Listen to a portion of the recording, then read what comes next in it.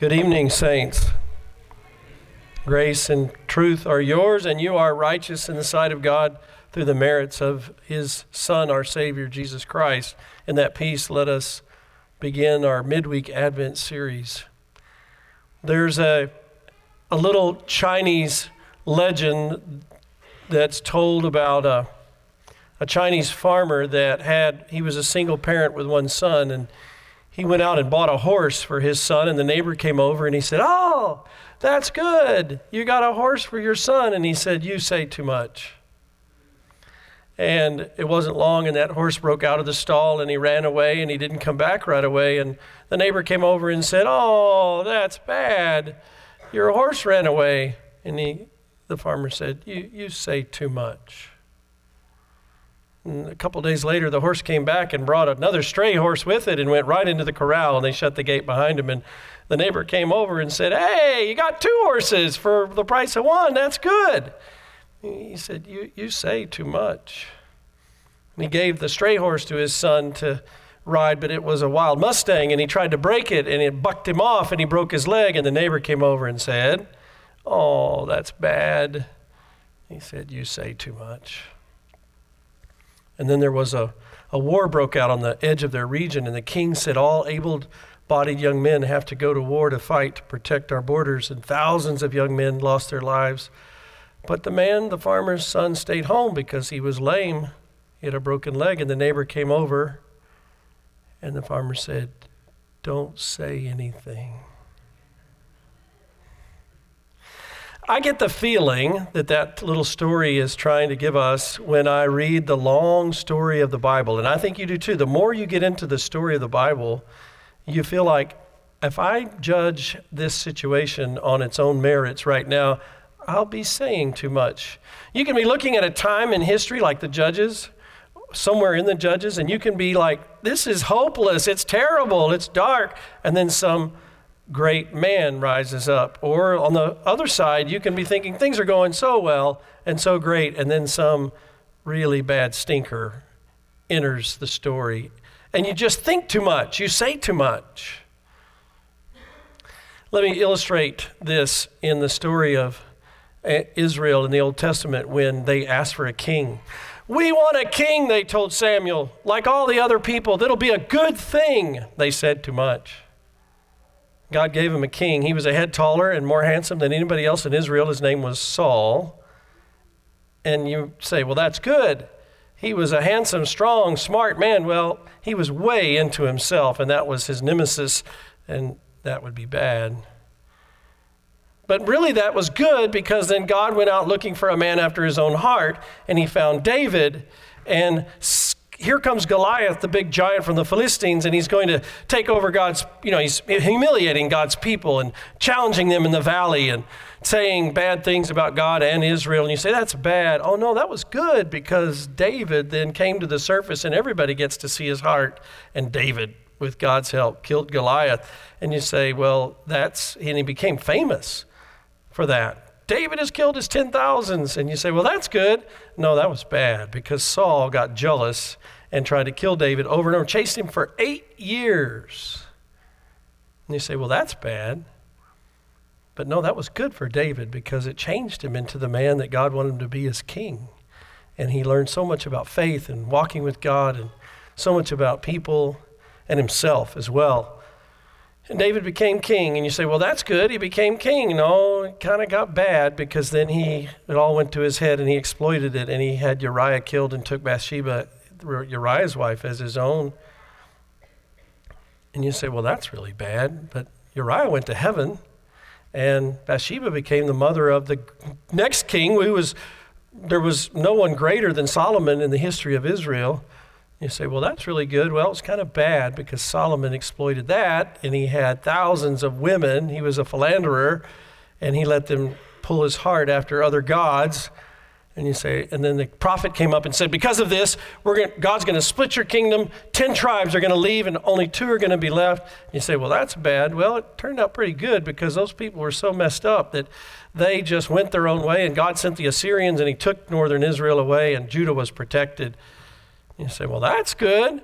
except that Judah had some bad kings, and they started going badly, and things were not going well with the spiritual life of Israel, even though they had the temple, and God sent the Babylonians, and he carried them off, and they burned the city. And all the family trees of Judah and Benjamin and the 10 lost tribes, all the family trees were cut off at the ground level. If you know much at all about Israel and Jewish people in the Bible and up till today, genealogy is very important. And it's very important in Bible times, it's very important about the theology of Jesus being the Savior of the world. Everything seems to be wrapped up in genealogy. If you've been following my morning prayers, we're going through Ruth and how that whole story is to show how God preserved Naomi's family line, and Boaz was the father of David eventually, right? And all the family trees were cut off. Have you ever seen a clear-cut part of the forest where they go in and cut all the trees down? It looks like an ugly, messy, trashy desert. Death, bad. Isaiah the prophet was sent in the time of Judah to tell them about the judgment of God that would bring the cutoff of all the family trees. Right before our little Bible text from chapter 11, he says it's going to be so bad that so many young men of Israel and Judah are going to die, that 7 women will be without a husband, and all 7 of them will descend on one man and say, just give me your family name. We'll be like concubines to you. Isaiah said that. It'll be that bad. By the way, I raced past King David and Solomon, and we're on that stump there. So you can go to the next slide.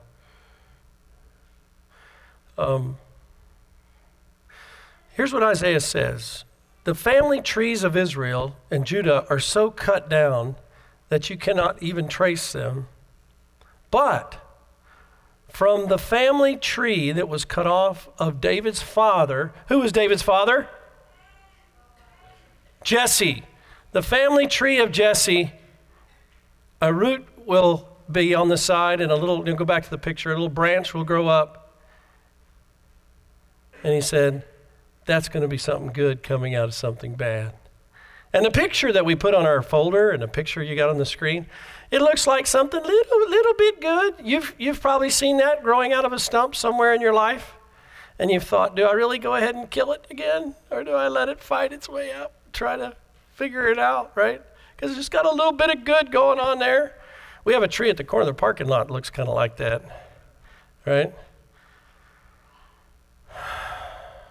No, this is not a little good thing. This is God whispering to his Old Testament people, although he was going to, and he did have all those family trees cut down, he's talking about the Savior.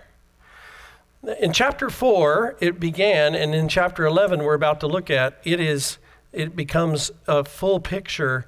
God starts talking about Jesus Christ as the branch, and that's why the Christmas carol that we just sang, "Behold, a branch is growing," it comes from out the second verse, Isaiah hath foretold it, chapter 4, chapter 11, chapter 12. And then 100 years later, Jeremiah picks it up and talks about the branch. This was a deal going on in the minds of the people, but they had to cling to it in faith because everything looked what? Bad. They were a little bitty remnant of people. They had stories of atrocities and death. It was like Jews today talking about the Holocaust of their grandparents. That was the Holocaust of the Babylonians, and everybody's lives and histories were wrecked, and many could not trace their family lineage. And what was the big lineage that God had said many kings earlier needed to be traced? It was David, right? Because he said to David, Messiah, the anointed one, will come from your family line. You know what the problem is?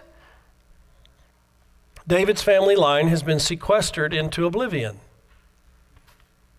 You think about all the attention that the royal family of England gets. Imagine how the Israelites would want to know about the royal family of David. You can't even find it. This is really what? Bad. So let's look at the prophecy now. Go to the first verse. This is the main verse. A shoot will come up from the stump of Jesse. From the roots a branch will bear fruit. Talking about Jesus. And so, here's what happened. Mary and Joseph are both from the line of David. They're in the family tree, but they're part of the descendants that have come back and not even settled down in Judea, where David was. They've settled up in the north in Galilee. They're little strains of David's blood, royal blood is running through their families. And it's not even the Jews that have anything at all to do with getting them to Bethlehem. It's a Roman up in Italy having a census, and he prunes them out of Galilee, and pruning is hard on a branch, right? And hard on a tree, and it's hard. She's 9 months pregnant, and she's a virgin. And you go, it's bad. She's having an unwed pregnancy. Oh, no, that's good, because Isaiah had foretold that. They say, well, it's bad that they have to go down there at 9 months pregnant and go down to Bethlehem. No, it's good, because Bethlehem is of the town of David, because they are what? Remember Luke 2? Of the house and the line of David. So for Luke to write that to Jews, to hear that this little insignificant couple that has royal blood running through their veins and nobody really knows it. How would you know it? Well, in the census, they went to Bethlehem because they were from the lineage of David. The root growing up off the stump of Jesse. Jesse, with his 8 sons, should have had thousands of royalty, right? And yet, like all of Israel, all those trees were cut off. And it's really bad, but it brought something really good, which was we could focus and find who was the Savior of the world, which is Savior of you and me. And when he came, Jesus, what would he be like? Isaiah told us what he'd be like, and lots of prophets did, but let's look at the next verse. It says, the Spirit of the Lord will rest on him. What part of Jesus' life does that make you think of? Yeah, it is baptism where the Holy Spirit descends on him. Okay, but don't forget, he was conceived in his mother by the Holy Spirit.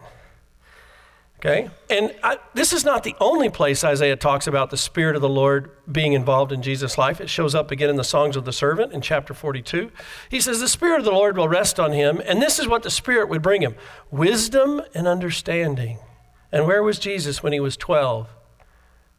Playing video games? No. Wowing the people down at the temple, right? With wisdom and understanding. The spirit of counsel and of might. People would come to Jesus to get their problems solved, right? Remember the rich young ruler, and Jesus could see into his heart what he needed to hear, and all the many other people where he could, with his counsel, even if it was hard, saying that he would give them, and the might that he had, healing the sick, raising the dead, blowing people down with his voice in Gethsemane. The spirit of knowledge and fear of the Lord. Jesus knew the Father. If you ever want to kind of get where he's talking about that quite a bit, go to John chapter 8. He says, I know what I'm talking about because I was in heaven with the Father, and I know the Father, and I do everything that the Father wants, and when I say something, that's because the Father wanted me to say it. He knew God. He had a spirit of knowledge. He was perfectly confident that what he said was what God would say. And he had a fear of the Lord that drove him to obedience, a godly fear, a fear and respect and love and admiration of the Father. And so he could say in the Garden of Gethsemane, not my will, but thine be done. And he'll delight in that fear of the Lord. He will not judge by what he sees with his eyes. When he was at the house of Simon up in Galilee, he was a Pharisee. What did Simon see come into his house uninvited? The town prostitute. He saw with his eyes. What did Jesus see? A woman who had faith that God was gracious through Jesus Christ. He said to Simon, she's crying because she's thankful much that she was forgiven much. He could see beyond appearance. And that's just one example that you can find 50 in the Gospels. He will not decide by what he hears with his ears because he could read the hearts of all people. So people would ask him a question, and you've probably done this where you've read in the Gospels. Someone asks Jesus a question, and the answer he gives doesn't match the question in the way it was asked. And you go, what is that? The guy was riddle-liculous, right? He had riddles in his words. Actually, he was usually, you can tell, he was answering the question they should have asked, not the question that they asked. He didn't judge by what he heard with his ears. He judged by what they needed to know. Go to the next one, next slide with verses 4 and 5. But with righteousness he will judge the needy, and with justice he will give decisions for the poor of the earth.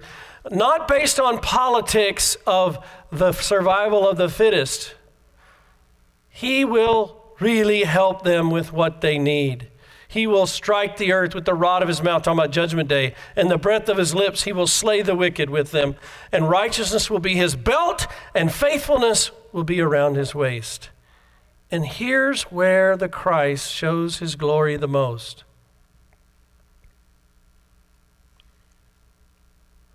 If righteousness and faithfulness were just his way of judging us, then he would be to be the most feared ever, because he would see everything about us, and he would have to be faithful to the Father and say to all of us, go to hell.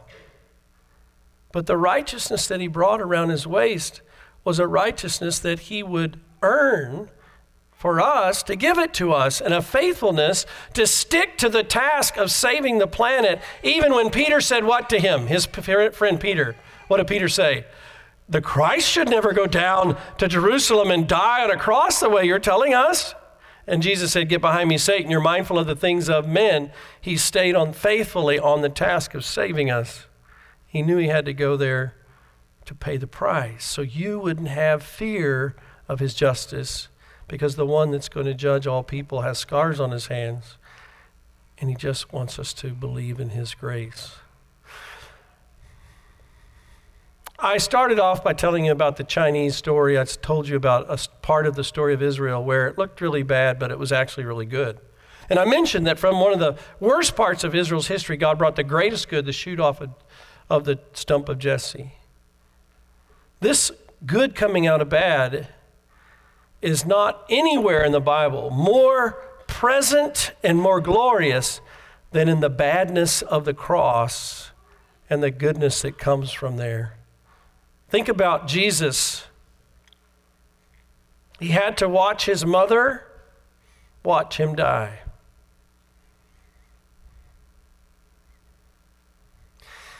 His friends abandoned him, betrayed, and denied knowing him. His own people were the ones that demanded to the not his own people that he be put to death. And those that were not his people, when they put him to death, found the least humane way possible. And instead of just putting him up on the cross, they preempted it with torturous flogging, thorns on the brow, beating with the stick. And then there were these embarrassing political leaders like Herod, who tried to make sport of him, and the purple robe and the sign above his head. And it's like his emotions and his reputation were just as crucified as his body. And it looks really, really bad. But it's really, really good. That's why we call it Good Friday. Because everything's been paid for. Everything is gone from the guilt of your life. There's nothing up to the present that you can't bring to him, and he says, I've already done it. I've already paid for it. Just bring it. He wants you that badly. And it's good. Because we live in a constant state of renewal then, right? And if that's the way God treated Israel, and good came out of bad, and if the greatest good came out of the biggest bad, then what about what's bad in your life right now? What about a marriage that feels like a tree that's been cut down, or a job that isn't working, or a relationship that you just have lost all hope is going to get any better, or a money problem that's got no answer, or whatever it is that haunts you and keeps you awake at night, and you're saying, as you're laying there in your bed, this is really bad. No. God's going to make it really good. Because what he did for Israel, he did through Christ. He still does for his people. And you know the verse. We know that in all things, say it with me, God is working for the good of those who love him, who are called according to his purpose. Don't say too much to yourself or to other people. Just believe. Just believe. Amen. Let's pray. God, thank you for teaching us tonight that you are the God who brings the greatest good out of the greatest bad. And help us to live in that faith and trust that when we stare into the darkness of what's going on in our life. Help us to light the Christmas lights of the beautiful story that how you bring the greatest good out of the darkest times. Help us to find meaning and purpose in this Christmas as we go through these meditations from Isaiah. Amen.